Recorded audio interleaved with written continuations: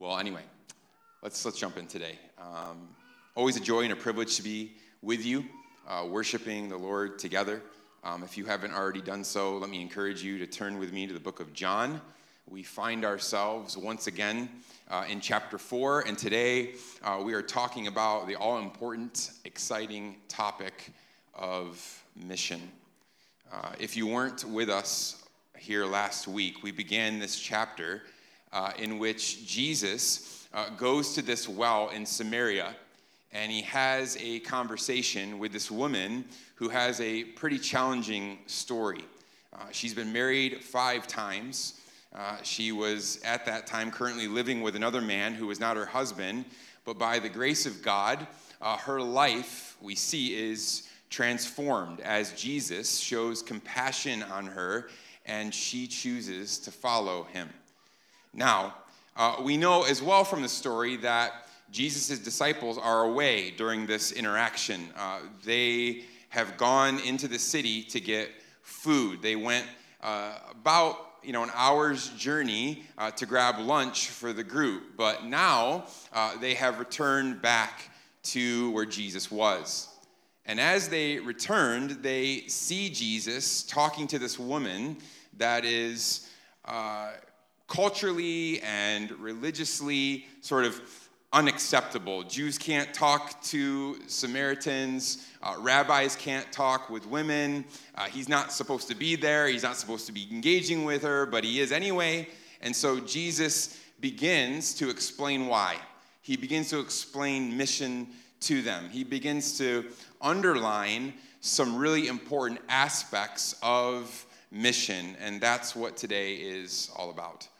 We're going to consider Jesus' example to us in mission.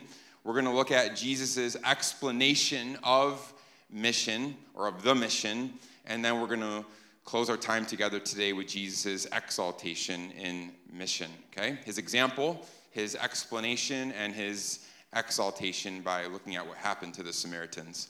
And let me say this as well.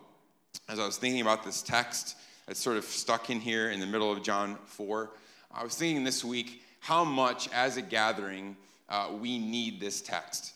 We need all of the scriptures, of course, always, but it was a great reminder to me as I was studying this text this week that we need this, because let me remind us of who we are as Freedom Village Church.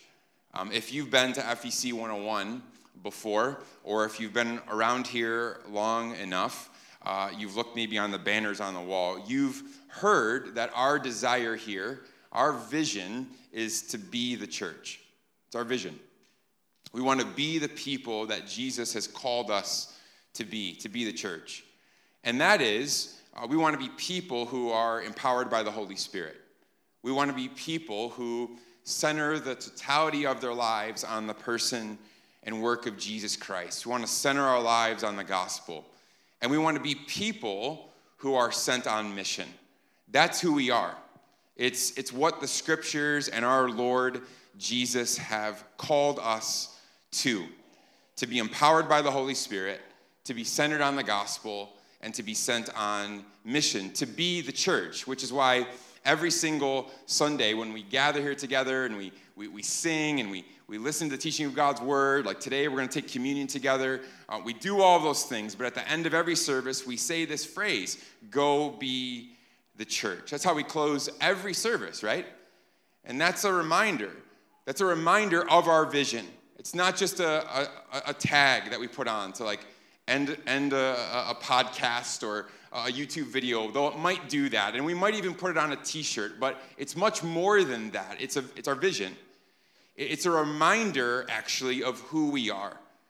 And to that who we are, these characteristics, I also want to say this, that actually we cannot separate these 3 things, being empowered by the Spirit, centered on the gospel, and sent on mission. Some of us do that. Some of us want to do that, but we can't. See, you can't say, as a follower of Jesus, you cannot say that you love the gospel, that you love God, that I'm here today, and my whole desire is to center myself on the person and work of Jesus Christ, you can't do that without the empowerment of the Holy Spirit. You can't do that without loving the Holy Spirit. We need the Holy Spirit. We need his constant filling, not just back when we were saved and the indwelling of the Spirit happened. We need his filling every single day. You can't say, I want to center my life on the gospel, I want to live on mission without the Holy Spirit. You can't separate it. And at the same time, we can't say, oh, I just love the Holy Spirit and I want to be a Spirit-led person. You can't say, I'm here today, I have the Spirit, I love the gospel, I love God's word, I'm striving to be a gospel-centered person, and then simultaneously not be on mission. They're all connected. They're all woven into our identity as followers of Jesus. You see, we are a sent people. We are a people who are on mission. It's woven into the fabric of our DNA as followers of Jesus. It's who we are. And so maybe, just maybe you're here today and you feel a little bit cold, a little bit distant when it comes to mission. My hope today is that through listening to Jesus, that you and I will be encouraged once again to be who we are, to live out our calling. That this passage this morning would instruct us, that it would inspire us, that it would encourage us, and that it would ultimately embolden us to live our lives as Spirit-empowered, gospel-centered people who are on mission for his glory and our good. So with that, again, open your Bibles to John 4 if you haven't done that already. And in verses 31 through 34, I want us to consider, first of all, Jesus' example in mission. That's where we're starting today. Jesus' example in mission. So verse 31, starting again there, it says this, "Meanwhile, the disciples were urging him, saying, 'Rabbi, eat.'" So Jesus now has had this conversation with this Samaritan lady, maybe for an hour, maybe for 2. And now the disciples, as I already said, have come back and they want Jesus to eat. They know he's tired. They know he is weary from all the ministry that was being done and from the travels. And so they tell him, eat, here, we've brought you food. And in return, we see Jesus, he uses this opportunity to teach the disciples about the priority of mission and the satisfaction of doing mission. He says in verse 32 to them, he says, "I have food to eat that you do not know about." So the disciples said to one another, "Has anyone brought him something to eat?" Jesus said to them, "My food is to do the will of him who sent me and to accomplish his work." So the disciples are like, hey, wait a second. While we were gone, like going out to get this guy food, has someone already come and fed Jesus lunch? That's what they ask. Right? They're clearly confused, which is very typical of the disciples. Right? They're often confused. And so Jesus clarifies to them. He's like, hey, guys, I'm not talking actually about physical food here. That's not part of the conversation. He's like, I don't have food hidden in my pockets from you, right? Or something like that. I have food you don't know about, right? He like pulls it out of his, it's not this. He says, my food is to do the will of the Father. Now, we can't take this too far. We shouldn't take this out of context. We, of course, know that Jesus ate food. Okay, he ate food often, regularly with his disciples and with those who did not follow him.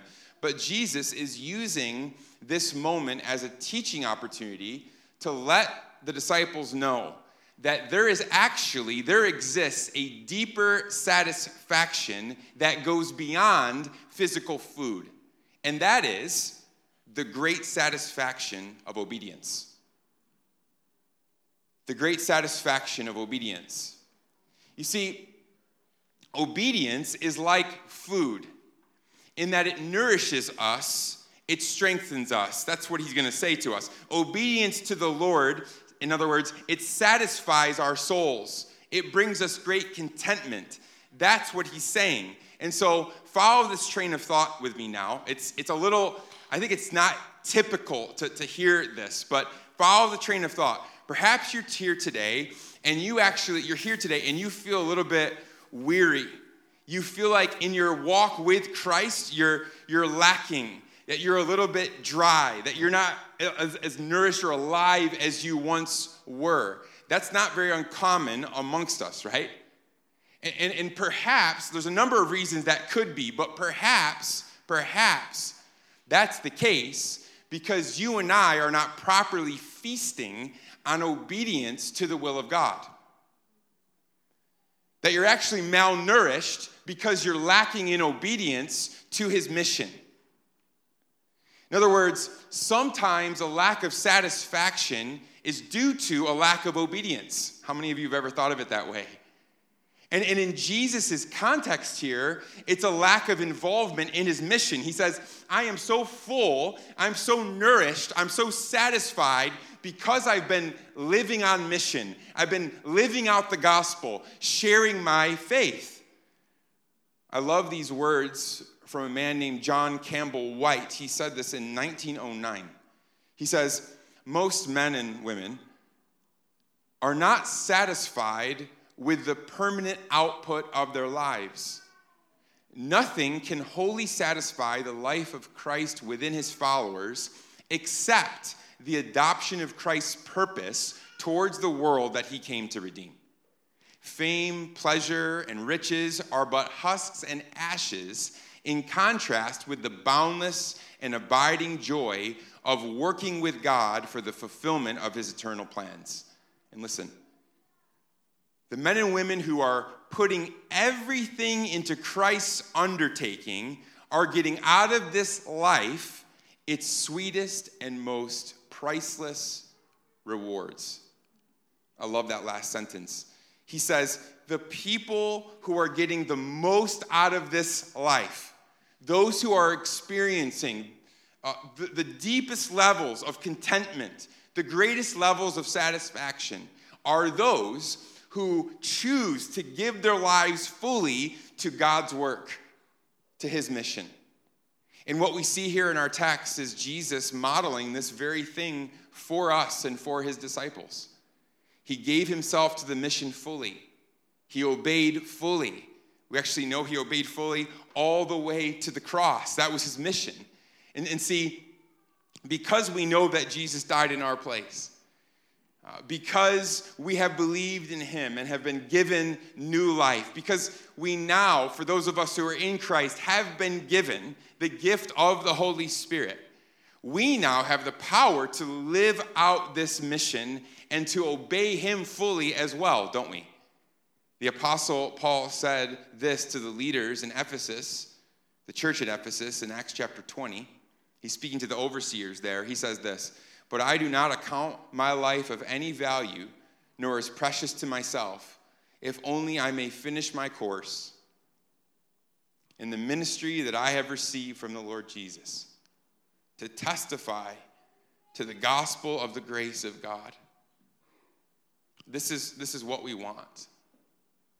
This should be. This isn't just for the seminary trained. It's not for the pastors with the microphones. For all of us, this should be what we want, to finish our lives well, to say that we have fully given our lives to the work of the Lord, to his purposes, to his mission. I had to pray, be careful. I had to be careful to pray about this again this week. To say, once again, Jesus, I want to finish well. I don't want to just be doing well now. I tend to often want instant gratification, instant satisfaction.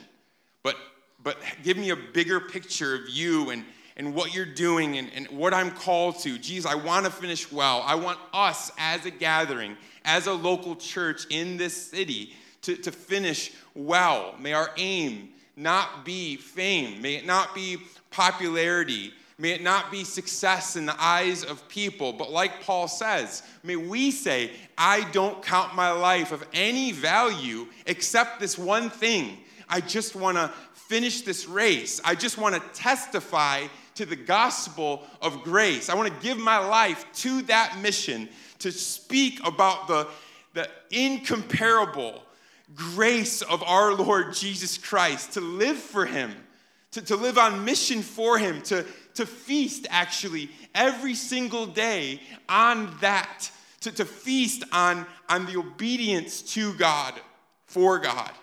This was Jesus' food, he says. This was his example, and it was soul satisfying to him. And so here's what's also true. Not engaging in mission will always leave you spiritually dry. Not engaging in his mission will always leave you unsatisfied.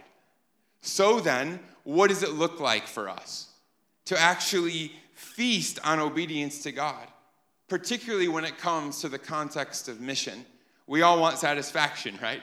So what does it look like to join his mission, to get that satisfaction? Let me show you from Jesus' work here in Samaria, okay? This is going to be on the screen. I'm going to flow through just kind of looking backwards at Jesus' interaction with a Samaritan woman and show you what this work, what this mission looks like, okay? So number one, we learn from Jesus' example when it comes to instruction of mission that we need to be where people are, okay? We need to be where people are. This is the way of the Christian life, okay? Listen, some of you need to hear this. You are not following the way of Jesus if you're never around people who need Jesus. Okay? You are not following the pathway of Jesus if you are never around people who don't know Jesus. Which means that we must live our lives with gospel intentionality. It looks like being intentional with your already existing network. Don't add anything new to your schedule. Maybe you need to, but most of us don't. Just be intentional with your family, with your friends, with your coworkers, where you eat, where you shop, where you drink coffee, right? For those of us who call FEC home, I encourage you to be in community here. Be with people who encourage you and who will challenge you to reach people who don't yet know Jesus Christ. Be where people are. Second, obedience to God when it comes to mission looks like crossing cultural barriers. This is what we saw last week with Jesus, right? He's talking to this woman at a well who's from Samaria, and in doing this, we know that he was breaking all sorts of rules, right? Not God's rules, but he was breaking rules that the Jewish people and the system had set up for them. He was crossing racial barriers, religious barriers, and social barriers for the sake of mission. We need to do the same. Third, we need to learn to start gospel conversations in authentic ways. We need to learn how to do this. It's not easy, but we need the practice, right? I'm just telling you, there's nothing wrong with this, and it was done for years, so maybe you've done this. It was one of the first things I've done, but I'm telling you that for the most part, it no longer works to sit on a street corner and hand people a tract. That used to have effectiveness. It used to work to stand on a street corner, right, and with a sign strapped around me and start just kind of, with a megaphone being like, Jesus loves you, right? Or he doesn't, right? That's the other side. Right? There was some effectiveness in that type of ministry before, but people are jaded to that now. Right? The young generation isn't coming to Christ through those means anymore. So maybe we should find another way. And I think it starts with a relational evangelism. It starts with being authentic people, but also knowing how to weave in the gospel into everyday conversations, right? Listen, Jesus was, again, he's a master at this. It was so simple for him. He starts with a question. Hey, can I have a drink? And then from there, he just seamlessly moves into a conversation about living water. We need to learn how to do the same, to look for ways to start gospel conversations with people. Perhaps for you, you're here and it's as simple as just letting a friend know that you go to a worship gathering on Sundays, very casually. Find a way to bring that up. Oh, what'd you do on Sunday? Right? Oh, what'd you do? Oh, this doesn't. And then you will probably ask, what did you do? Oh, I go to this gathering, right? These people, Christian. See where that leads. Be a person who listens with intentionality, right? I've said this before a lot of times. Typically, when we go into a coffee meeting, the reason we go into that is not to listen. We go to these meetings to be heard, right? We want to share. But go into meetings with the purpose of listening authentically. Hear what they're saying. Talk to the Holy Spirit as they're talking to you. Maybe share one of your own problems. And then the solution being your own faith. Get your other unbelieving friends to meet with other genuine followers of Jesus. Be natural, please. And be patient. A fourth principle I'll share, I think we see this from Jesus. Obedience to God in mission looks like discussing the whole gospel. I think this is a lost art in our modern day context, to be honest. We have to share the whole gospel. And so that means, yes, bringing up joy. Yes, means bringing up love. It means bringing up eternal life now and forever, but it also means discussing sin. Jesus always called people to repentance. But he did so with compassion. And then finally, we need to learn to trust God's power to save. I think that's just a great starting point, to be honest. And that means being prayerful, and it means actually having true faith. It's having confidence that Jesus can save anyone, anytime. Now listen, even a Samaritan woman who was, for whatever reason, outcasted from society, she helped bring revival to her city with God's help. That's a radical thing. So this is Jesus' example to us in mission. And he says, living this way, living my life with this way, he says to his disciples, that's a nourishment to me. That's the food that I'm partaking in. Living my life on mission for his purposes and for his plan. Soul satisfying. And so I believe that if we follow this example, it will become like food for us as well. The second portion of this text that I want to discuss now is Jesus' explanation in mission, which comes in verses 35 through 38, just working through the text this morning. And we see Jesus does this in a very interesting way. He does it by giving us two proverbial statements. Some of you are like, proverbial what? I'll explain. Both of which have to do with farming. Jesus has this great way of telling truth through modern context. And he does that here through farming. So let's work through these briefly. First, in verse 35, Jesus says this, do you not say, there are yet 4 months, then comes the harvest?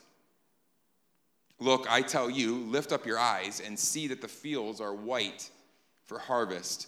The point here is really simple. And the proverbs that he's giving here are actually in contrast to one another. The first one he says is this, some fields are ripe for the harvest, which means you and I need to live our lives with a sense of urgency and with a sense of expectancy.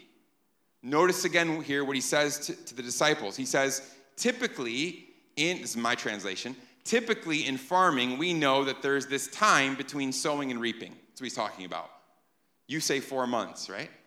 And then, right, so there's sowing seeds, then we reap the fruit, right? Sow these seeds, months go by, we reap the fruit. But listen now, he says, I know that's the case, but here's what I'm telling you when it comes to the mission. Look, lift up your eyes. He's saying to them, wake up. You're sleeping. Why?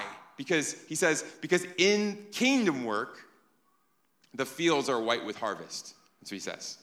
He says, already the one who reaps is receiving wages and gathering fruit for eternal life. We'll pause there. He's saying, sometimes when you're sowing seeds, there's a great time period before you're reaping the harvest. And we understand that, right? There has to be great patience in farming. Sometimes we know that's how it works spiritually, that you're reaching out to an unbelieving friend, a family member, and that's the same way, right? It takes a lot of time. It takes a lot of patience, a lot of sowing seeds, a lot of reminders of what is true. So be patient, be compassionate, be loving, right? Be merciful. That's the message. But now Jesus says there are other occasions in which the fields are ripe for harvest. And this here, it's actually profound what he's just said, because this here is a statement of his own messianic coming. He's saying that with the coming of Jesus, now that I'm here and the outpouring of the Holy Spirit is coming, there can now be certain places where a great harvest will take place immediately. That's what he's saying. When the gospel is preached, people will respond. And of course, we know a classic example of that is right here in John chapter 4. That's exactly what happened in this village in Samaria. Jesus is like, hey, guys, here's the situation. Here's the deal. You went to go get lunch, and while you were doing that, we've had a revival. All right? Talk about humility, right? These guys, if they thought any ounce of like, yeah, I'm one of the 12 who get, one of the small group that gets to follow Jesus. Like, how great am I? Jesus is like, yeah, it's about that. You weren't here for any of the good stuff, right? You were out getting sandwiches, right? While people were getting saved, right? The whole city has come to Christ. Because sometimes, again, the fields are just ripe. They're just ripe. Like in Acts chapter 2, Peter gets up on the day of Pentecost, and what happens? He preaches the gospel, right? Repent, believe, be baptized, and what happens? We know thousands come to believe in Jesus, right? It's incredible. Fields were ripe with harvest that day. So we have to live with a certain sense of expectancy. We should live our lives with expectancy. God saves sinners. We know that. We believe that because we were one of them, right? God has the power to save. There are fields now that are ripe for the harvest. So the message Jesus is giving us and his disciples is this: get involved. Get on mission. Now, this last part of verse 36, it's a bit of a transitional phrase. He's going to move from proverb to the next proverb, in which he says this: so that sower and reaper may rejoice together. This is extremely powerful. It's actually a reminder to us of the end times promise, a promise that we see in Amos chapter 9, where the prophet Amos says this: behold, the days are coming, declares the Lord, when the plowman, that's the sower, by the way, shall overtake the reaper and the treader of grapes, him who sows the seed. The mountains shall drip sweet wine, and all the hills shall flow with it. What in the world are you saying, Amos? Right. Well, actually, this is a beautiful poetic image of a land that's to come, like the Garden of Eden, that actually has so much fruit. There's so much productivity in this place because why? Because there's no curse there anymore. This is what Amos is talking about, what he's referring to. We see here in this place, there's miraculous blessing, there's unending prosperity, there's sowing and reaping in this place happening simultaneously. Sowing and reaping collide in this place, if you will. He's talking about the kingdom, okay? And what Jesus is saying to his disciples is, listen, is that when you and I sow and reap together, when those things coincide, and at times they will, know this, that is actually a foretaste of the glory that is to come. This is a sign that we are in the Messianic age. We're in the age of Christ. Jesus is saying we are living in the harvest days now because I'm here. Sows have been sown, right? Seeds have been sown all throughout the Old Testament. The work has been done, right? Kings have come and testified. Prophets have declared. He's coming. There's a time when the nations, every tribe, tongue, right, nation will believe. And Jesus is saying, now is the time. The fields are white with harvest. Join the mission. So listen, there are times when you sow and you will instantaneously reap. You'll share the gospel and people will immediately respond. Right? That's happened to me a few times, to my surprise even. I'll remember the first time I ever had the privilege of leading someone to Christ. I had become a Christian, and about a year later, I found myself like in Bible school, was crazy. I didn't even know the books of the Bible. But I was in an evangelism class, and we had to read this book. And part of the assignment is every 2 weeks you had to share the gospel with somebody, right? It's part of the class. And I remember I was terrified, right? Terrified. And so part of me is man, should I just make this up? There's this guy, Joe. I met him on the street, and I shared. Right? I actually went through that whole thing. And then I'm man, I'm studying to be a pastor. I probably shouldn't do that, right? I probably shouldn't. It's probably not the best idea. So I'm who am I gonna talk to, right? And I lived in California previous to that. I didn't have one friend in my circle who was a Christian. And I was living in Virginia at the time. And I just started to pray, and the Lord laid on my heart a good friend of mine named Aaron. And I didn't know what in the world I was doing or what I was saying. All I had was this script, right? If they say this, it's kind of like a telemarketer. You ask a question, if they say this, and you're okay, so say this. It was like that. It was seriously. I was God, okay, I got to do this. Just let me get it through it. And I remember I literally went into the assignment thinking, I just got to get through it. I know she's going to say no. I know that. But I'll just get through the assignment. And so I remember I pick up the phone and I call. She's hey, what's going on? She thought I was going to talk to her about a baseball game. And we were both, we're rival teams. And my team had won. So anyway. And I said to her this, hey, Aaron, I know, we know each other for 3 years and everything. And, what's kind of happened to me. And she was really surprised that group that I had even moved to Virginia and everything. And I was I have a question for you. She's okay. And I'm do you consider yourself a good person? Really? She's well, yeah, I do. And I was okay. Have you ever told a lie? She's yeah. I was have you ever stolen anything? Even when you were a kid? She's yeah, I think so. A candy bar, when I was whatever. Oh, okay. And I just went through the list. I'm so here's what the Bible says, right? You're a liar, you're a thief, right? I started going through it. I'm serious. And at the end, then I just started reading the scriptures. And I was well, there's good news. There's good news for people who aren't good people, right? And I said, Jesus came to take away your sins, whatever. And then I literally just asked it this way. So do you want to believe in Jesus? Do you want to follow him? And I remember pause, silence on the phone. I was 20. And she's yeah, I want that. And I just I was mute the phone. I'm yeah, mute the phone. I'm yeah, I'm dancing around. Yes, right. And so I just let her, and and we prayed together, and I would write this report, and I bring it into my class, and I was just man, this is unbelievable, right? Unbelievable. Jesus could even use me, right?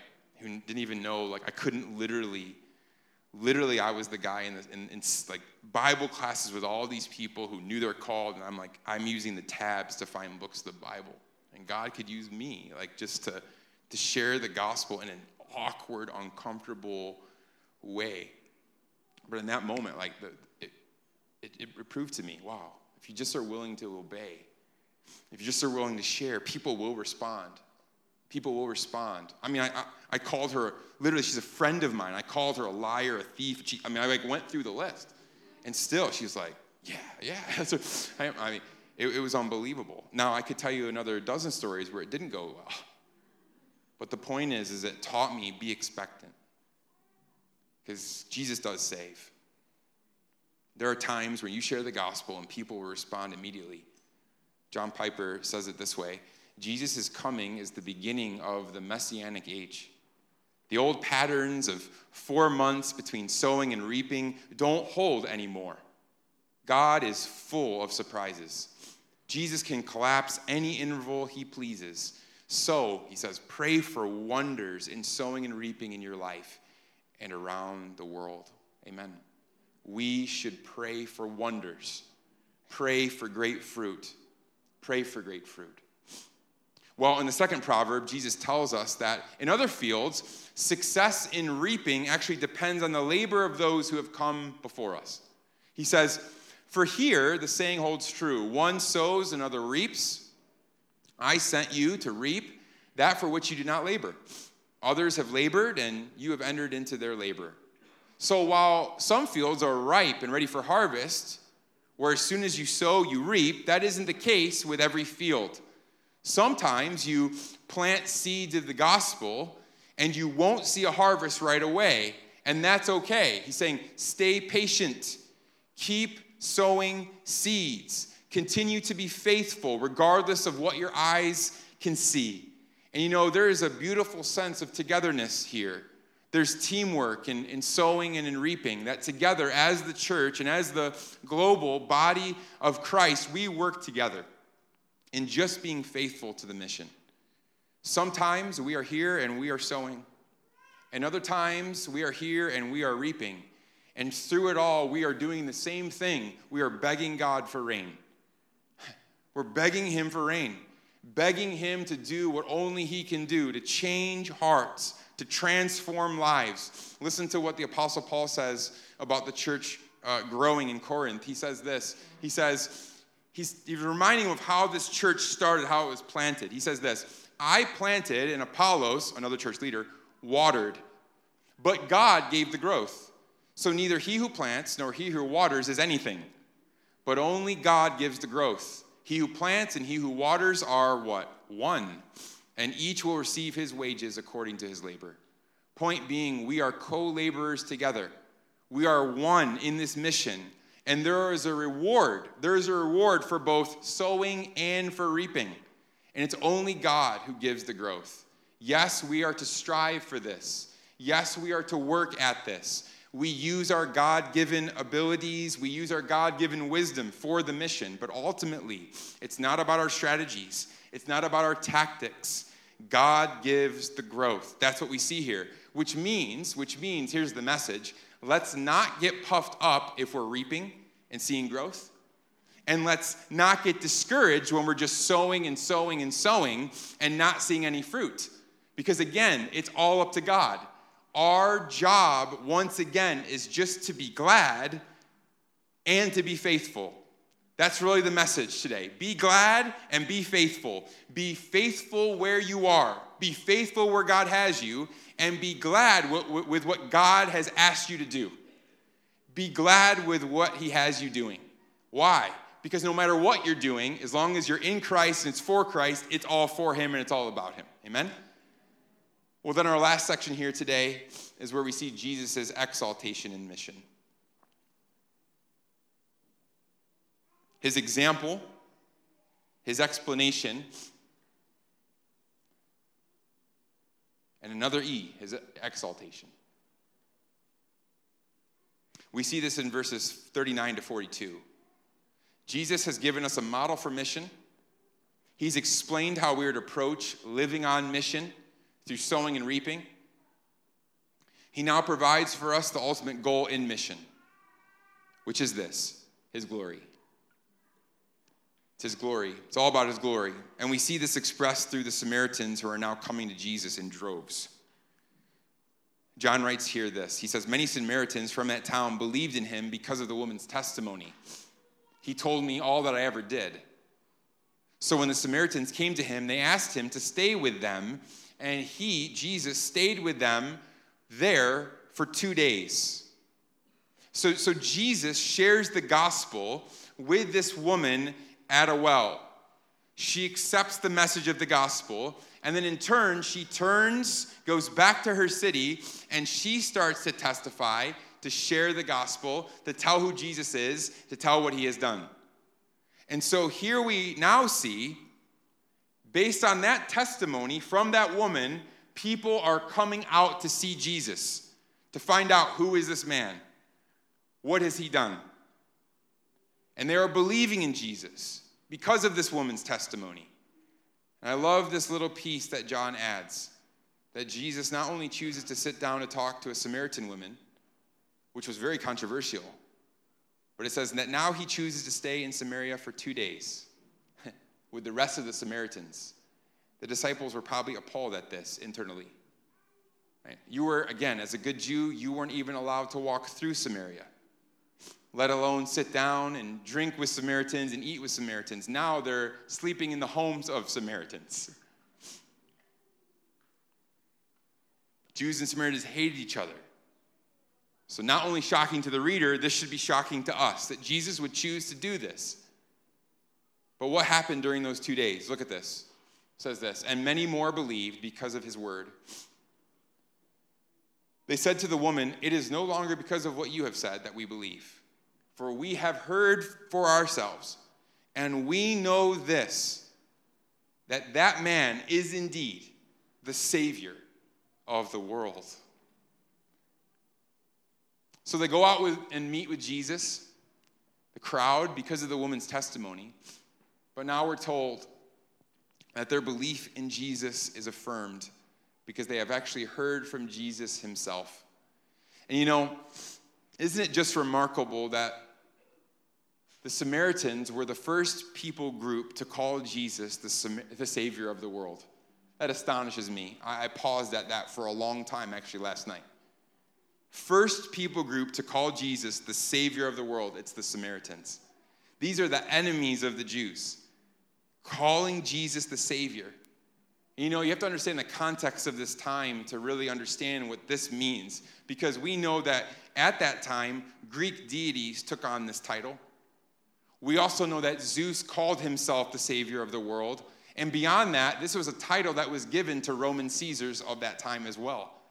People were calling themselves and called saviors of the world. But here we have the real Savior of the world in the land of Samaria, God in the flesh, Jesus Christ. And we must understand here together today that this is actually the goal of mission. To go into every field, every nook, to go into every cranny, and to see the fame of Jesus Christ spread. We want to see Jesus exalted, where he is neither named nor known.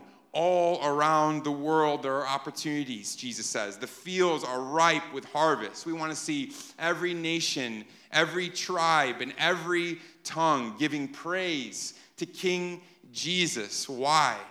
Because you and I, if you believe, we know that he is worthy of praise. That's why. He's worthy of this. He will one day have all the praise. We just get to partake in getting the world there. What a privilege, what an honor.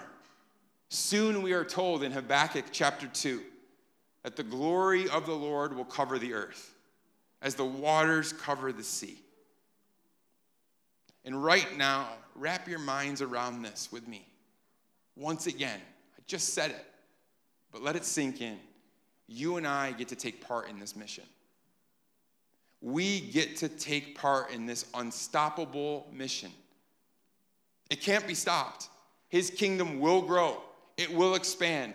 He will sit on the throne. He already is. He's waiting for that final day. It will happen, and we get to participate with him. We know how this is already going to end, amen? Jesus wins. It's the end. And we have the privilege today of joining it, of being part of it.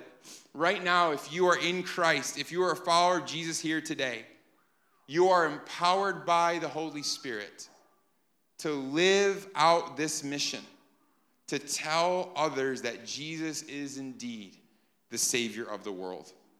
So the message is clear today from this text in John 4. It's so clear. Join the mission to find satisfaction. With great urgency and with great expectancy, join the mission. With a glad heart and with great faith that Jesus saves, join the mission. Whether you're a sower in here today or whether you will be a reaper, join the mission. And as we go on mission, let's be encouraged, knowing that in our obedience to this call, that we will experience great nourishment and a deep and lasting satisfaction for our souls.